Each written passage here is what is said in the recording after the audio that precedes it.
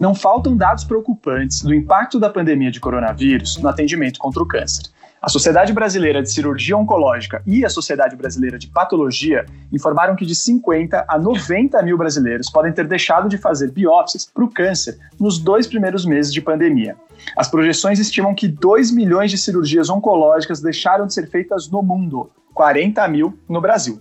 E tem uma sondagem virtual que foi feita recentemente pelo movimento Todos Juntos contra o Câncer, em parceria com a Abrale, que é a Associação Brasileira de Linfoma e Leucemia, e ela reportou que 33% dos pacientes ouvidos relataram que a crise atual gerou alterações no tratamento oncológico. Foram 658 pessoas que responderam esse questionário, entre profissionais de saúde, cuidadores e os pacientes. Mas assim, o que todos esses números significam para a vida do paciente com câncer? Como é que isso afeta seu bem-estar físico e mental? E como é que a gente evita esse abalo? Quais são as preocupações durante essa enorme crise sanitária? E o que a gente deve fazer para se proteger ao máximo do coronavírus sem sabotar os cuidados com o câncer? São questões como essa que a gente pretende discutir neste episódio do podcast Detetives da Saúde.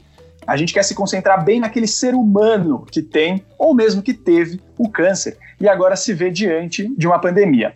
Esse episódio ele é patrocinado pela Bion.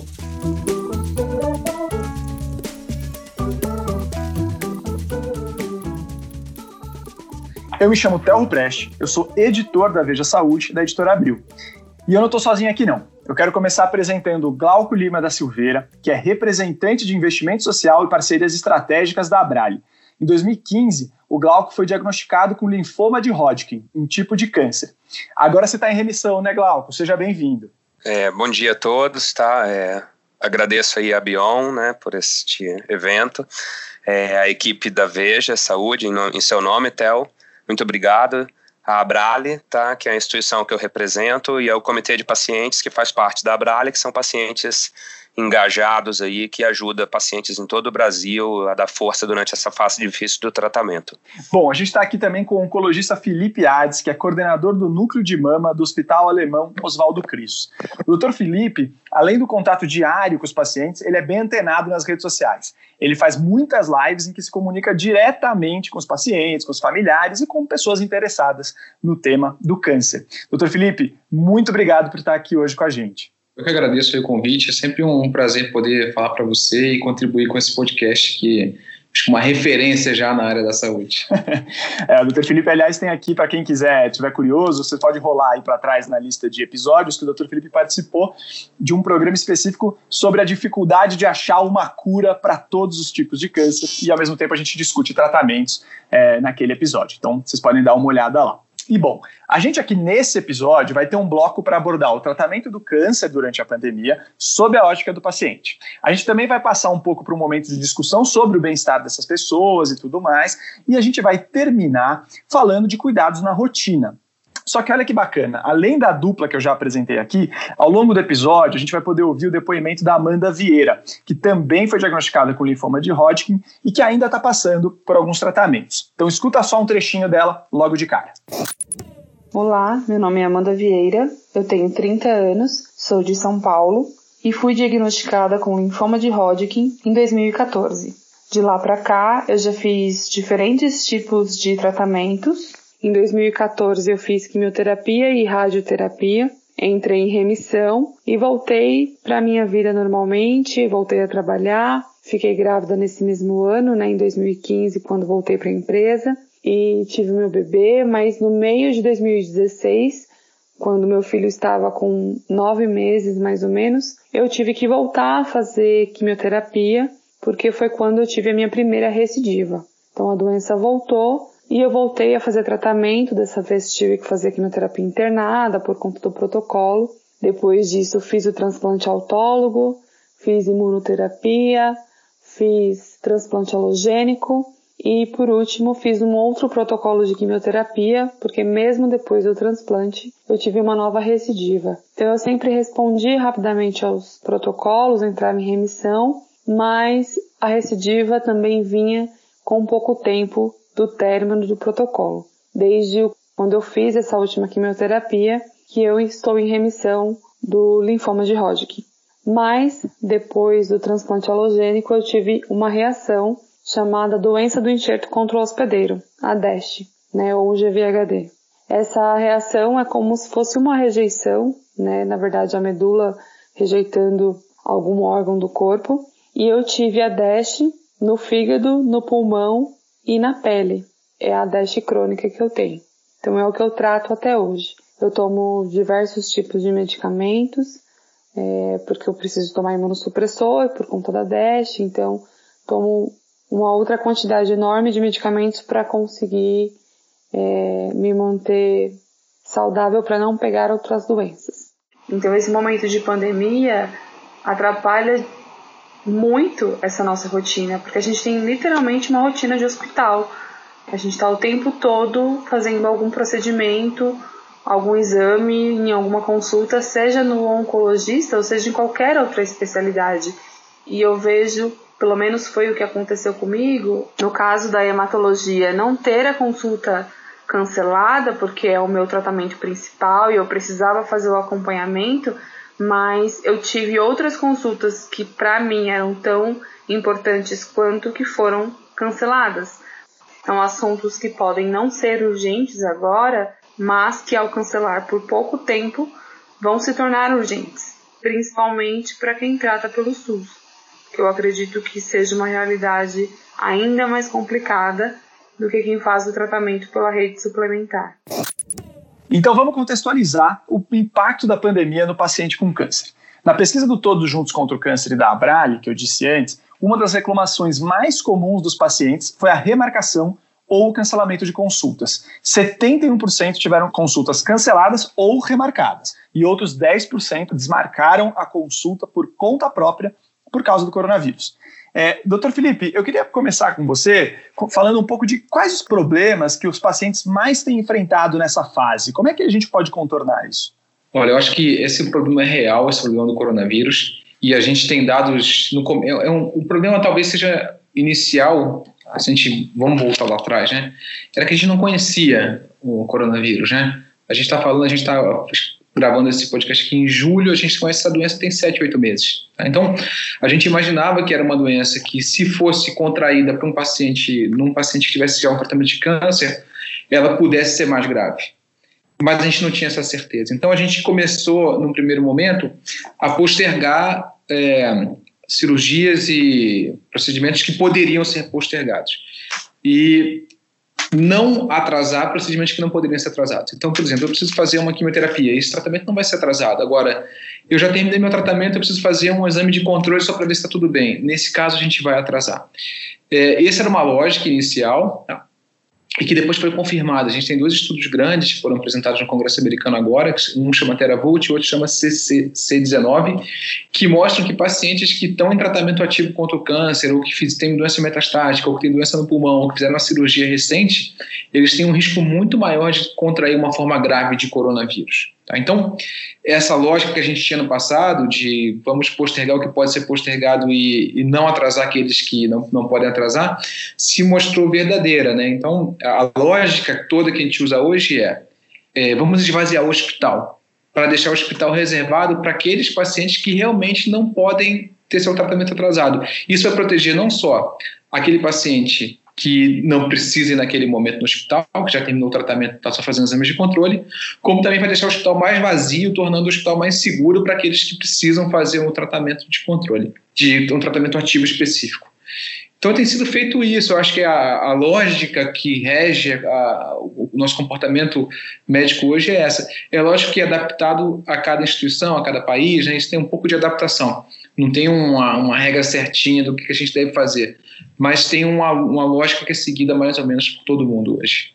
E Glauco, lá na Abrale, vocês têm notado que o pessoal está pedindo muito apoio, está sofrendo muito para, vamos dizer, conseguir marcar uma consulta ou para exames também, que é outra reclamação bastante comum? Então, Theo, isso que o doutor Felipe falou é muito oportuno, né? Porque quando os profissionais da saúde, que são os técnicos responsáveis, sinalizam quando o paciente deva ir, está corretamente coerente, né? O ruim é quando o paciente quer tomar a decisão sem ter embasamento técnico e científico, e ele não é médico, né? Então, assim, o que tem acontecido é que pacientes têm postergado o tratamento, tem alguns parado o tratamento com medo, né? Uma vez que, se os profissionais da saúde sinalizam, a gente tem que obedecer a essa diretriz deles, porque eles estão tomando decisões tecnicamente fundamentadas, né? Então, isso que ele falou é muito importante, na minha opinião. Eles sabem como manejar. Eu tive no hospital, né, eu fui fazer a parinização do meu catéter, do meu porta-cat, e as condições do Beneficência Portuguesa, que é o hospital que eu trato, estavam muito seguras, sabe? Eu me senti muito bem lá, né? Não é uma total realidade quando a gente contextualiza todo o país, né? É um hospital mais moderno, de mais acesso, né? Mas, assim, a informação tem que partir do profissional da saúde ou de um outro profissional que lida com o problema, um psicólogo, um psiquiatra, quando a gente chegar mais na parte de como estão as pessoas. Então, essa tem sido algumas reclamações da Abrale, né? O medo, a angústia, pacientes em estado de depressão, né, sem tomar uma decisão coerente, né, que já entrou em um pânico aí, sabe? Em muitos pacientes, dependendo do estágio avançado que eles já se encontram. Eu queria só complementar isso que você falou, que eu acho isso extremamente importante, né? Quando a gente faz o hospital virar um ambiente seguro, né, a gente prepara o serviço para receber essas pessoas, o risco de contração de doença nesse ambiente, ele é muito baixo. Eu diria assim, se você pega o risco de pegar coronavírus no meu hospital hoje e o risco de pegar no metrô, o risco de pegar no metrô é maior. O metrô é um ambiente não controlado e o hospital tem um ambiente controlado. Então é importante a gente conhecer como é que está o hospital e conversar com a nossa equipe técnica.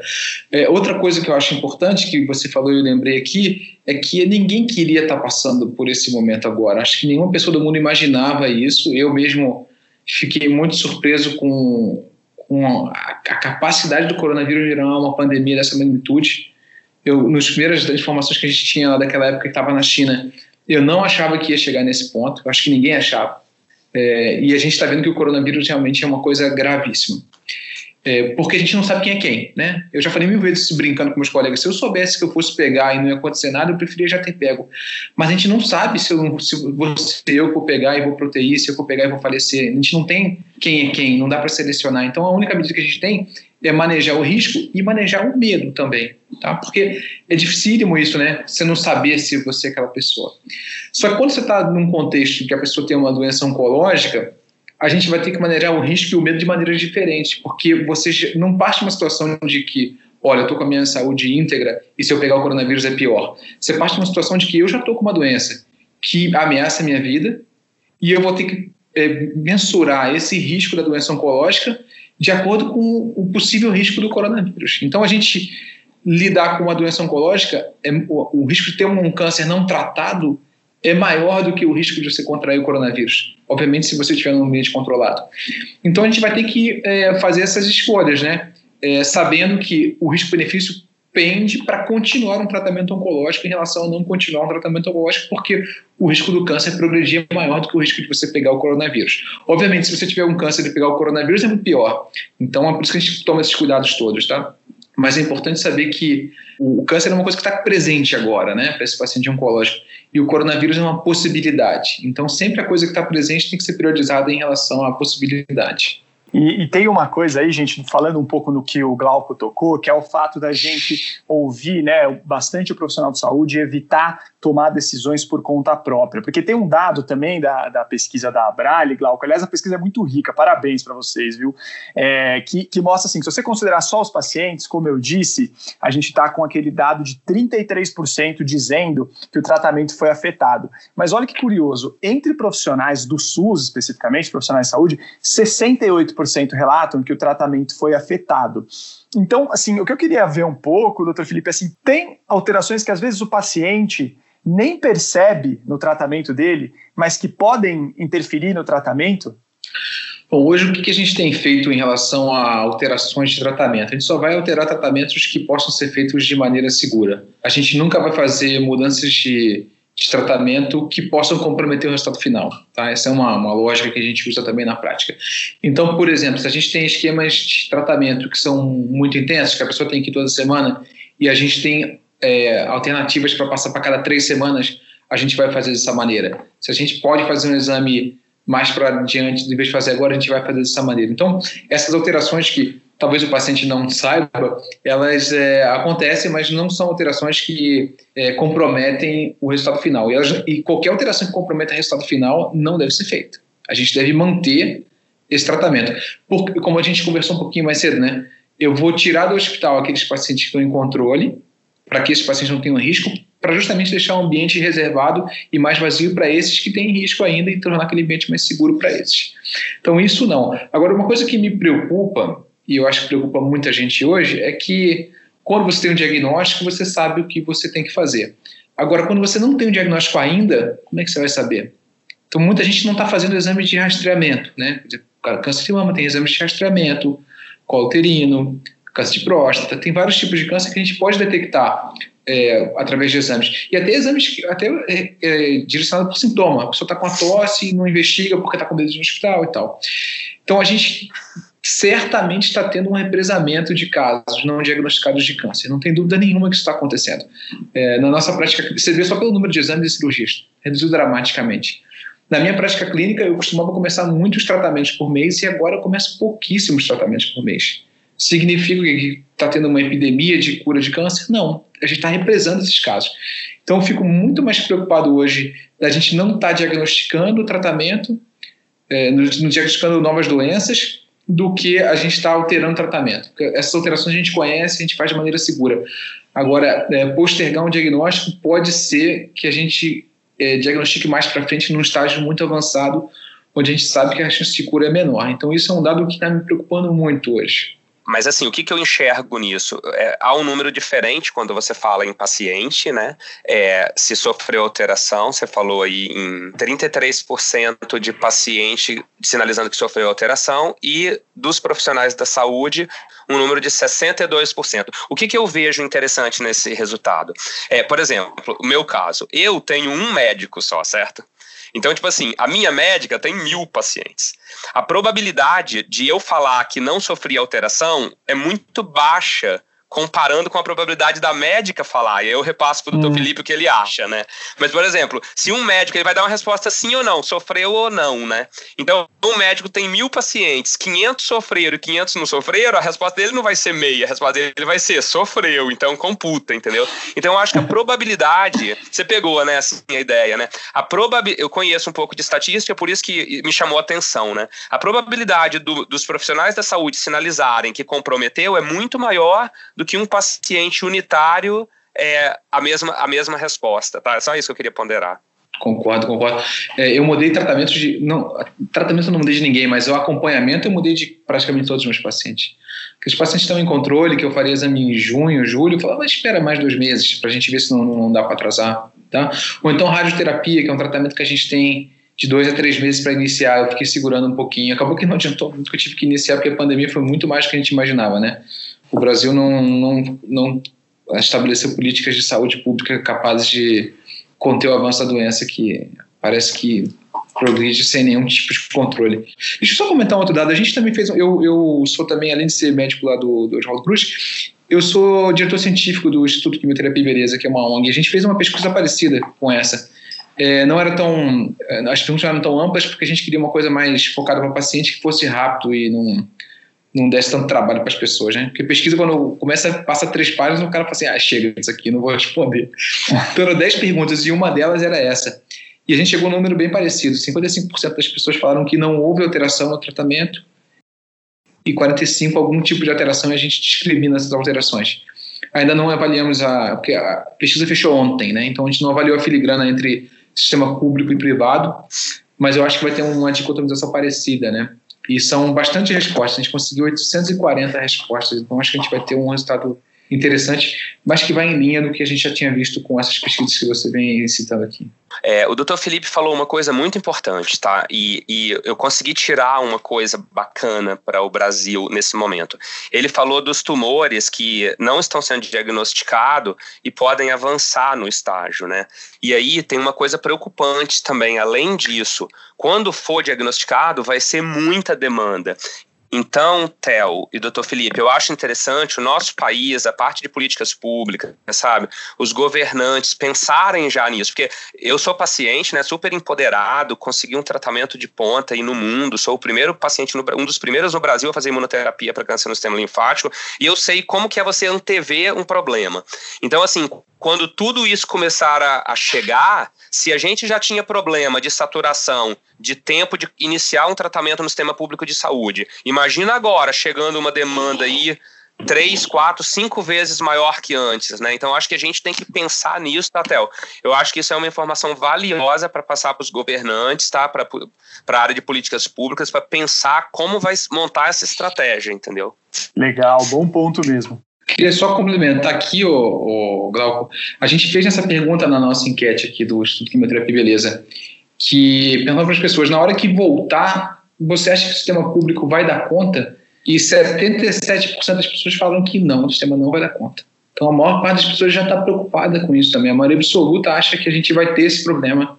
E eu partilho um pouco dessa angústia. Eu não sei se a gente vai dar conta de tratar todo mundo ao mesmo tempo da maneira como a gente acha correto. Então, principalmente essa mobilização que a gente teve em construir o hospital de campanha, em fazer uma série de ações de saúde coletiva para o coronavírus, vai ter que ser feita em outras áreas. Eu diria que a oncologia é uma delas. Tem, inclusive, né, uma iniciativa sendo tocadas no sentido de criar ambientes, entre aspas, livres de Covid, né, uma expressão que tem sido usada, ou pegar grandes espaços de hospitais para justamente atender esses pacientes. Aí eu arremato, inclusive, gente, com um comunicado que a Sociedade Brasileira de Oncologia Clínica emitiu faz pouco, reforçando a necessidade de isolamento social da população como um todo. Qual a lógica deles? Eles ficaram preocupados com essas flexibilizações meio atabalhoadas, porque qual é o medo? Se você, de repente, muita pessoa começa a voltar para os hospitais com coronavírus ou com outras questões, você volta a ter hospitais mais cheios e, portanto, com menor capacidade, justamente para atender essa demanda extra que virá do câncer e de outras tantas doenças. Então fica aqui o reforço colocado pela própria SBOC de que o isolamento social ainda é muito importante, inclusive para ajudar todos esses pacientes que a gente tem representado aqui nesse episódio. Por isso que a Abralha a gente tentou cercar de todas as coisas melhores que a gente podia oferecer ao paciente. A gente cuida de mais de 40 mil pacientes no Brasil inteiro de forma gratuita, né? A gente conseguiu 2 campanhas gigantescas. Uma foi com a Uber, para levar pacientes oncológicos, né, que repercutiu muito grande aí no país, para levar o paciente, fazer o tratamento e voltar. Então isso ajudou muita gente simples, sabe? Porque tem pacientes que não têm condição de pagar um transporte por aí, né? Imagina nesse caos, né? E o outro uma campanha de doação de sangue com a Cabify, que também repercutiu muito em 23 das maiores cidades do Brasil, para ajudar a completar os hemocentros com sangue, né? Onde a Cabify cobria 100% da viagem para um voluntário ir até o hemocentro da cidade e voltar para casa de forma mais segura. Legal. Outro ponto que a Abralha ajuda muito é justamente no apoio aos jornalistas, viu, Glauco? A gente consegue muito material com vocês dão essa força, então obrigado.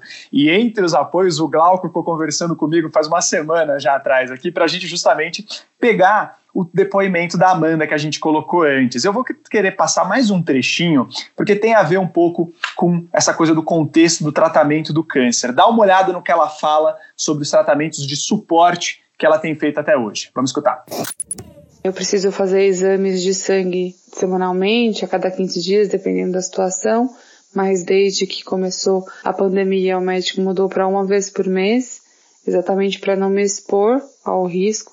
Eu tive que parar de fazer a fisioterapia, fazia fisioterapia quase todos os dias, em locais diferentes, no hospital, em clínicas, e eu tive que parar. E não tinha como ir nenhum dia para fisioterapia em nenhum dos lugares que eu fazia. E o movimento dos meus braços é limitado por conta da teste de pele. a minha pele fica parecendo uma pele que sofreu queimadura e cicatrizou. Então ela não tem elasticidade, ela tem uma cicatriz parecida com uma queimadura e ela não estica. Então isso acaba trazendo consequências para os músculos, enfim, para tudo que envolve o movimento do braço.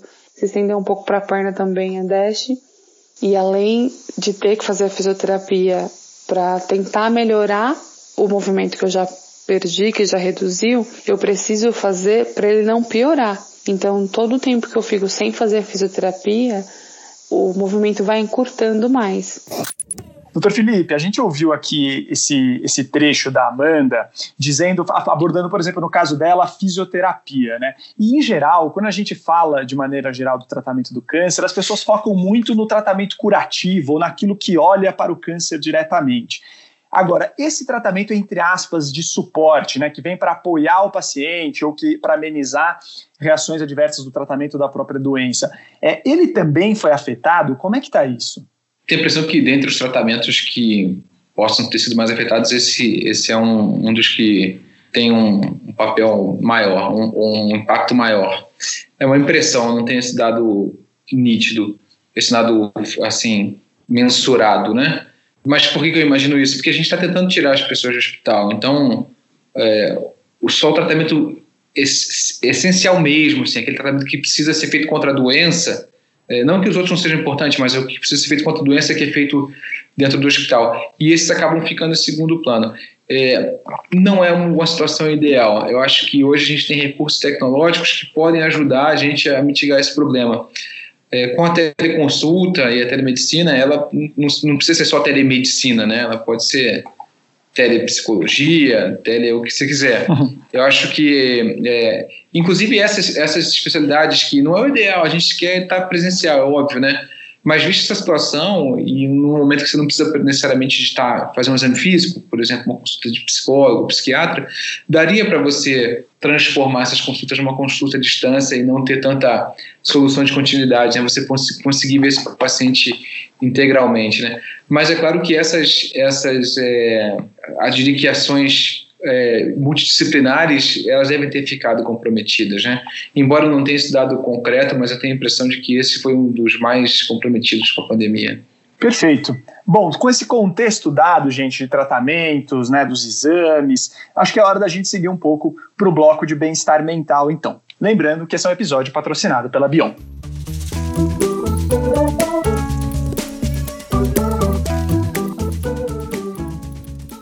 Bom, gente, eu vou recorrer de novo a um trecho do depoimento da Amanda, que foi diagnosticada com linfoma de Hodgkin, como eu disse antes, para vocês entenderem um pouco desse impacto no bem-estar mental. Então, vamos lá. Então, quando a gente é transplantada, está fazendo quimioterapia, está fazendo algum tratamento que deixa a gente imunodeprimido, é bem complicado essa situação da pandemia, porque a gente tem medo de pegar qualquer tipo de gripe, a gente tem que tomar vários tipos de remédio para tentar evitar outras doenças, outras infecções. Qualquer situação que a gente tenha febre, a gente tem que ir para o hospital, fica internada. Então, a pandemia traz um medo muito maior, porque a gente vê pessoas saudáveis morrendo com a doença, com Covid. Então, a gente imagina que se a gente, imunodeprimido, pega uma doença dessa, é fatal, né? A maior parte dos casos. Para quem faz parte do grupo de risco, eu acredito que, de uma maneira geral, o medo é muito maior. E isso também estende para a nossa família, né? Para os nossos amigos, porque no começo da pandemia, principalmente, meu irmão, a gente começou a ficar preocupado com ele, porque ele estava muito apreensivo. Então a gente começou a ficar com medo dele entrar em depressão, dele ter síndrome do pânico, porque tudo ele brigava, qualquer mínimo movimento fora do que ele considerava seguro já era motivo de briga. A semana que ele precisa ir trabalhar, que ele precisa ir até a empresa, ele não está indo sempre, mas quando ele precisa realizar algum teste lá presencialmente, ele não sai de dentro do quarto, então ele passa a semana sem sair de dentro do quarto, sai, vai na cozinha, pega a comida e volta para dentro do quarto. Então a gente começou a ficar com medo dessas reações dele, porque acaba afetando a família inteira, ele com medo de trazer alguma coisa para casa e eu acabar ficando doente, tendo que internar, porque eu tive um período que eu internava a cada 15 dias, eu passava 15 dias no hospital, 15 dias em casa, com febre, com o pulmão com problema sem saber o que era, e ficava gripada. Ele ficou com muito medo. E assim, a qualquer mínimo sintoma, a gente já fica pensando mil coisas, eu acho que a gente começa a ter sintomas psicológicos. Essa é uma outra questão que a gente tem que administrar também, porque qualquer dor de cabeça, a gente já está preocupado e observando se vai aparecer mais algum sintoma. A gente precisa continuar, mesmo com tudo isso que está acontecendo, e redobrar todos os tipos de cuidados possíveis que a gente pode tomar para poder sair de casa e poder fazer o tratamento. Glauco, a gente ouviu esse trecho do depoimento que é emocionante mesmo, dela falando do irmão, porque a gente pode, por um lado, falar que é um cuidado exagerado e, ao mesmo tempo, é um cuidado exagerado, gerado por amor, né? É um cuidado que ele queria ter com ela. E aí eu pergunto para você, a família dos pacientes com câncer sente muito nessa hora? Durante a pandemia, isso está até mais intenso? Então, vamos lá, é uma pergunta, assim, nova para mim, né? Porque eu vim sozinho fazer o tratamento, mas quando eu fiquei hospitalizado, né, eu até me emociono se eu falar nisso, porque é duro você ver os seus pais, né, vendo você sofrendo ali, né, e com as reações, com as dores, e com certeza, né, o familiar atuante mesmo, a mãe geralmente, o pai, a esposa, o filho, ele sofre muito, né, porque ele vai tentar, ele tem que cuidar dele, né, às vezes eu acho que ele cuida mais do paciente do que dele, né, que isso é amor, né, isso é o que aprendi na vida, é isso, amor é se dar mesmo, né, amor não é receber não, é dar. Então assim, isso aí é uma coisa interessante, né, uma pergunta muito boa. Eu acho que tá na flor da pele mesmo do cuidador, né? Ele se envolve, ele quer proteger, e muitas das vezes o paciente ele é mais preparado até do que os cuidadores, né? Porque, por exemplo, eu fui para o hospital, eu fiz várias viagens de avião, sabe? Eu tomei o maior cuidado possível desde o início, né? Eu graças a Deus, não tive contato com o vírus, né? Então, assim, nós estamos mais preparados. A gente pode falar uma coisa boa do paciente agora, né? Porque o paciente só passa apertado, né? Mas a gente está bem mais preparado na pandemia, tanto com os cuidados como psicologicamente falando. Assim, os pacientes mais empoderados estão muito bem preparados. Eu montei a nossa turma de pacientes no Brasil, é coordenado pela Abrale, né? Um projeto da Abrale. E eu chamei a turma para a gente fazer um vídeo para rolar no Brasil todo aí, né? Para empoderar as pessoas, que as pessoas estavam com depressão, pessoas que não têm câncer. Às vezes tava depressão, tava brigando, marido e mulher brigando, todo mundo brigando dentro de casa, e a gente tava muito bem, cara, a gente tava amando, que a gente não tava no hospital, entendeu? A Amanda que gravou, ela falou isso, né? Ela me ajudou a gente contextualizar, pra gente gravar, acabou que não saiu esse vídeo, mas ia ser muito legal, pra gente dar uma lição no Brasil, no mundo, que, poxa, gente, porque vocês estão reclamando, é um momento único aí pra vocês ficarem com a família, né, pra vocês estarem juntinhos. Isso é muito importante, é melhor do que a gente que estava no hospital e tal, né? Então, assim, a Amanda ajudou nessa resposta, ela é uma guerreira, sabe? Ela sabe mais que ninguém o que é aí. Ela teve 5 recidivas, fez 2 transplantes de medula, ela é o Wonder Woman mesmo, sem dúvida, sabe? Legal. E aí, assim, até puxando um pouco por isso também, né? Tem um estudo do Instituto Oncoguia, que esse apontou que mais da metade dos brasileiros com câncer reportaram um desgaste mental por causa da pandemia. Dr. Felipe, essa história de fazer parte de um grupo de risco para a complicação de uma pandemia que está assaltando o Brasil inteiro, isso é muito pesado no emocional de uma pessoa? Não tem dúvida que isso é pesado, né? Você está numa situação em que você sabe que você tem uma condição que pode te botar em risco de pegar uma forma grave de coronavírus, é uma doença que está do lado de fora da tua casa, você não sabe onde, você não sabe como, então isso é uma coisa que realmente impacta no psicológico da pessoa. Eu até tenho um pouco, eu não sou paciente oncológico, né, mas eu tenho asma, que também é um fator de risco, que parece que não é tão grande quanto esse. Então me identifico pessoalmente até com essa coisa do grupo de risco. Eu tenho minimizado muito as coisas que eu faço fora de casa, né? As minhas consultas hoje são basicamente por telemedicina e eu conto com o apoio da minha equipe de apoio lá no hospital para ver meus pacientes que precisam ser examinados, né? E é realmente uma condição muito complicada da pessoa saber que ela precisa sair de casa para fazer um tratamento e tem uma doença que pode ser grave e ela pode contrair em qualquer momento, né? É lógico que a gente tomando os cuidados que a gente tem hoje, né? Lavar a mão, usar máscara, não usar o transporte público para você ir no hospital, você minimiza muito o risco, né? Mas o risco nunca é zero, então realmente é uma condição super estressante e única o que a gente está passando hoje. E bom, o câncer é o universo, na verdade, de doenças, né? E tem algum tipo de câncer, doutor Felipe, que ele se torna mais preocupante e até por isso gera mais medo, né? Eu sei que o senhor, por exemplo, trabalha muito com câncer de mama. Tem particularidades aí nesse universo? Então, o que a gente sabe de estudo científico foram desses dois estudos que foram apresentados no Congresso americano, que é o TeraVolt e o CCC19. E ele mostra que as pessoas que estão mais em risco são pessoas que têm doenças metastáticas, ou seja, que estão no lugar de origem fora do lugar de origem, né, que estão espalhadas por uma coisa à distância, e, em particular com doença no pulmão. Né, então, pessoas que têm metástases no pulmão ou cânceres primariamente de pulmão. Nesse grupo também de pacientes foi visto que pessoas que fizeram cirurgia há menos de um mês, muito possivelmente por conta da imunossupressão relacionada ao trauma cirúrgico, né? Então esses são os grupos que a gente se preocupa mais, que a gente acha que estão sob maior risco de contrair formas graves do coronavírus. E Glauco, falando então das emoções, né? A Abrale tem um programa legal mesmo de apoio, de suporte. E como é que o paciente tem lidado com essas emoções negativas? Ou melhor, como é que ele deveria lidar? O que vocês têm trabalhado nesse sentido?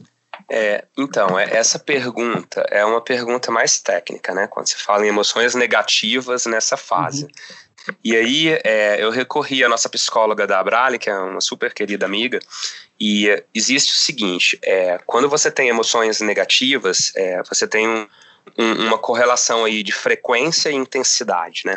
É o que gera depressão. A gente, quando estuda um pouco, se você lê um artigo de depressão mais a fundo, você vai começando a aprender, né? Quando você tem uma frequência, uma intensidade mais avançada, o negócio já começa a ficar preocupante e sai do seu limite de atuação, né? Então você tem que recorrer a um profissional. Então, assim, a mensagem que eu deixo é essa: nós da Abrale temos esse serviço de psicológico, né?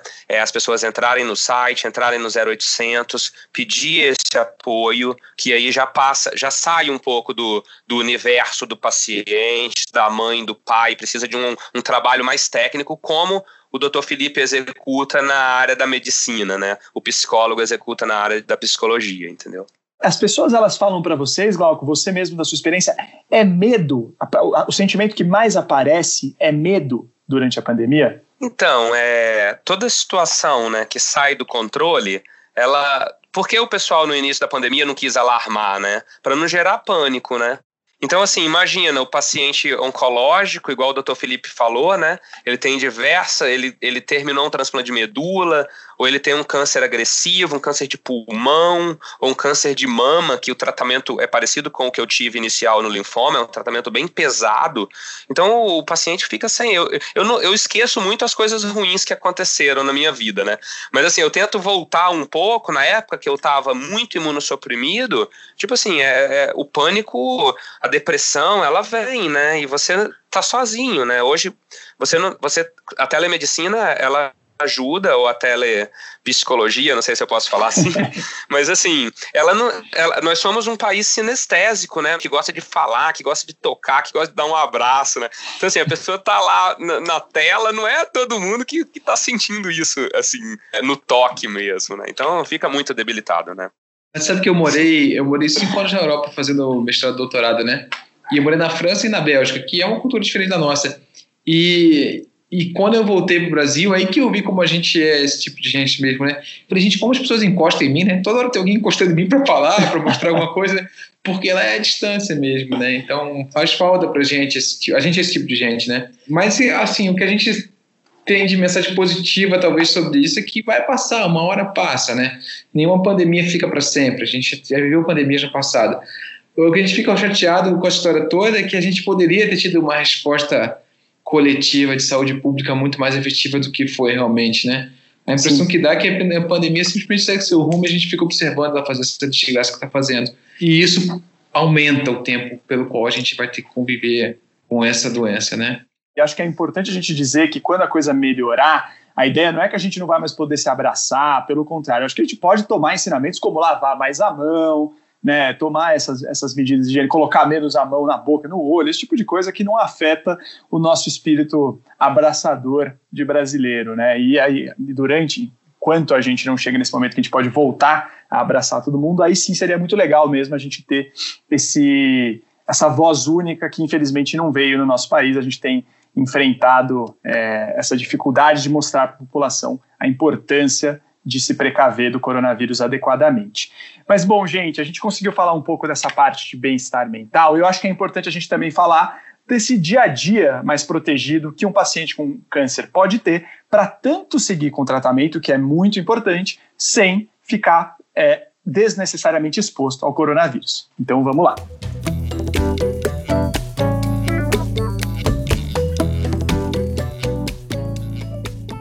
Bom, Glauco, essas medidas de higiene, isolamento que a gente tem visto agora, eu imagino que elas não são novidade para você, né? Que já enfrentou um linfoma, teve que passar por uns tratamentos, né? E aí a pergunta é, esse paciente, né? Ele já está mais educado com as medidas preventivas de infecção? Você já, quando começou essa história do isolamento, você já tirou ela de letra? Como é que você viu isso? Então, eu acho assim, não é muito correlacionado não, sabe? O time do paciente, ele é mais acurado, entendeu? Porque, por exemplo, eu não tinha medo de pegar infecção por não lavar a mão, né? A gente tinha medo de fazer alguma coisa que poderia cortar a unha, gerar uma ferida, ou fazer alguma coisa, mesmo que porque não dava, né? Que a gente estava muito debilitado. Mas o medo era de abrir uma porta de entrada, né, no seu corpo. Hoje, é o que eu te falei, né? Mais o timing do paciente, né? Ele é mais acurado nas medidas. Então, ele observa mais as informações, os ensinamentos.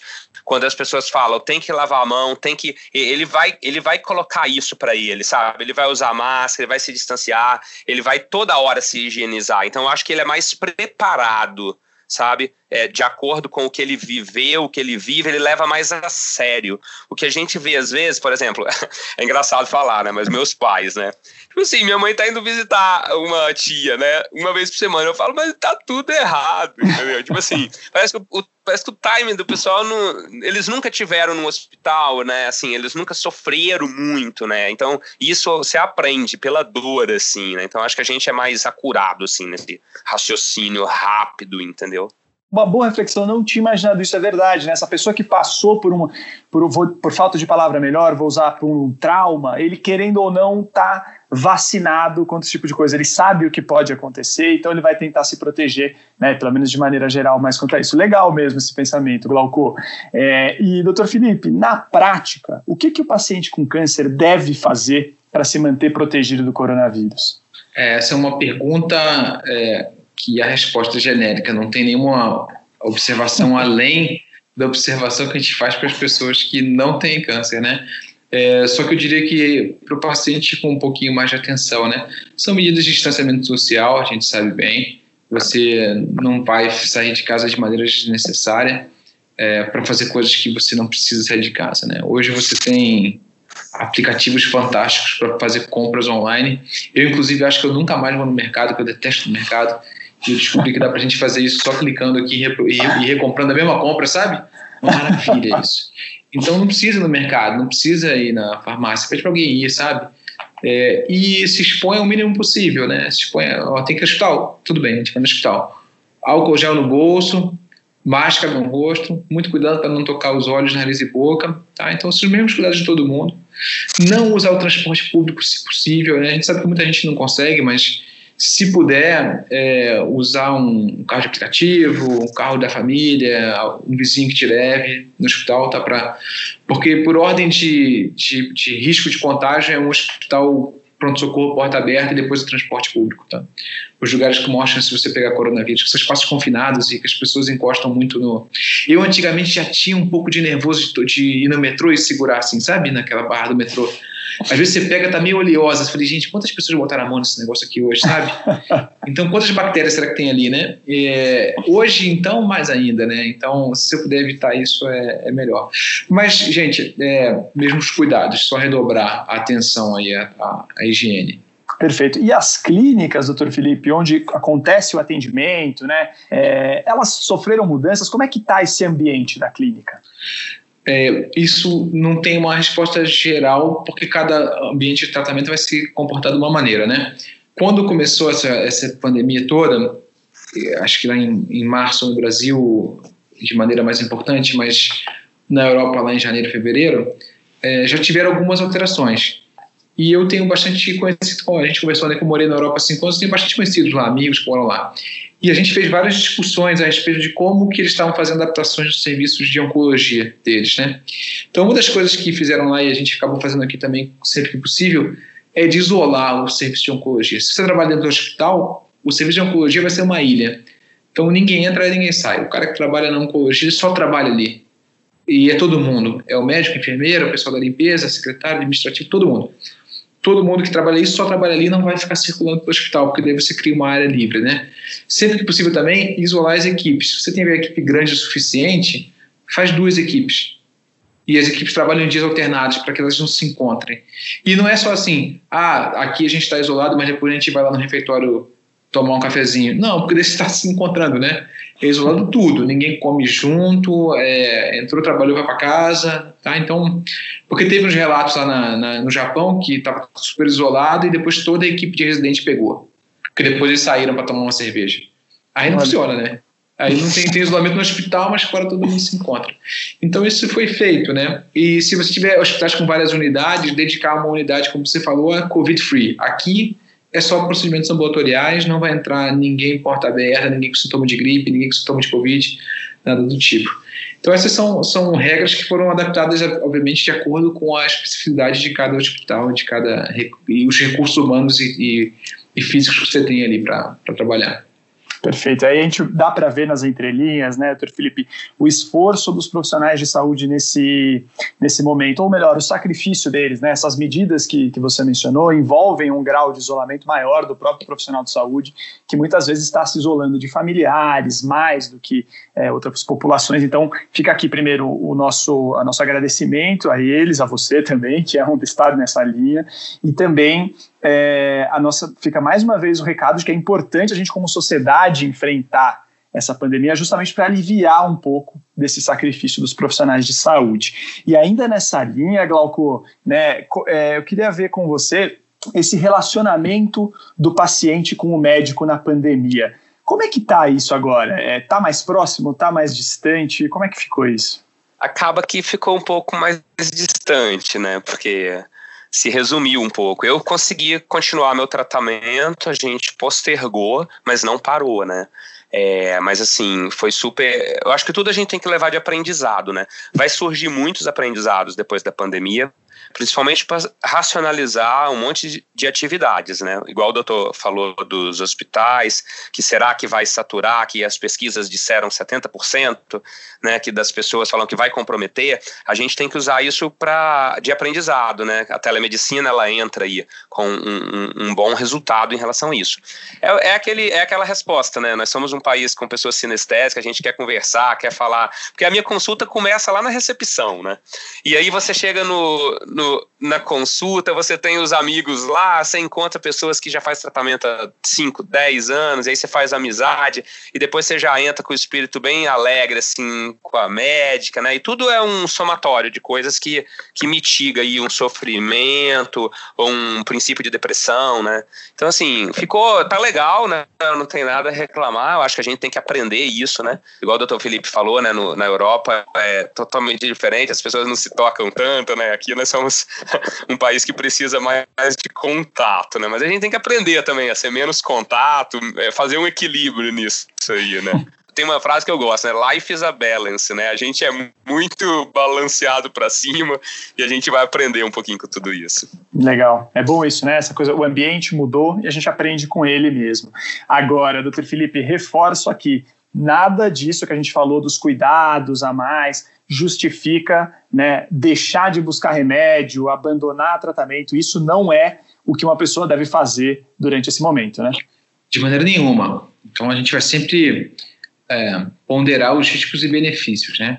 Então, se você tem uma doença oncológica que está em tratamento, o risco dessa doença descontrolar em relação à tua vida é maior do que o risco de você pegar coronavírus.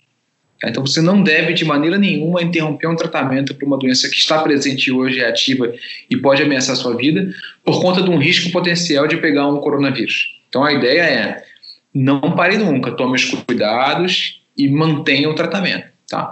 Sabendo que a gente tem se preparado para isso, né? A gente tem tirado do hospital os pacientes que não precisam estar naquele momento, para justamente o hospital ficar um ambiente mais seguro para aqueles pacientes que precisam ir. Então, não interrompa de maneira nenhuma o tratamento. O tratamento oncológico ele é extremamente importante e o câncer é uma doença, um câncer fora de controle é uma doença mais perigosa do que o risco de um coronavírus.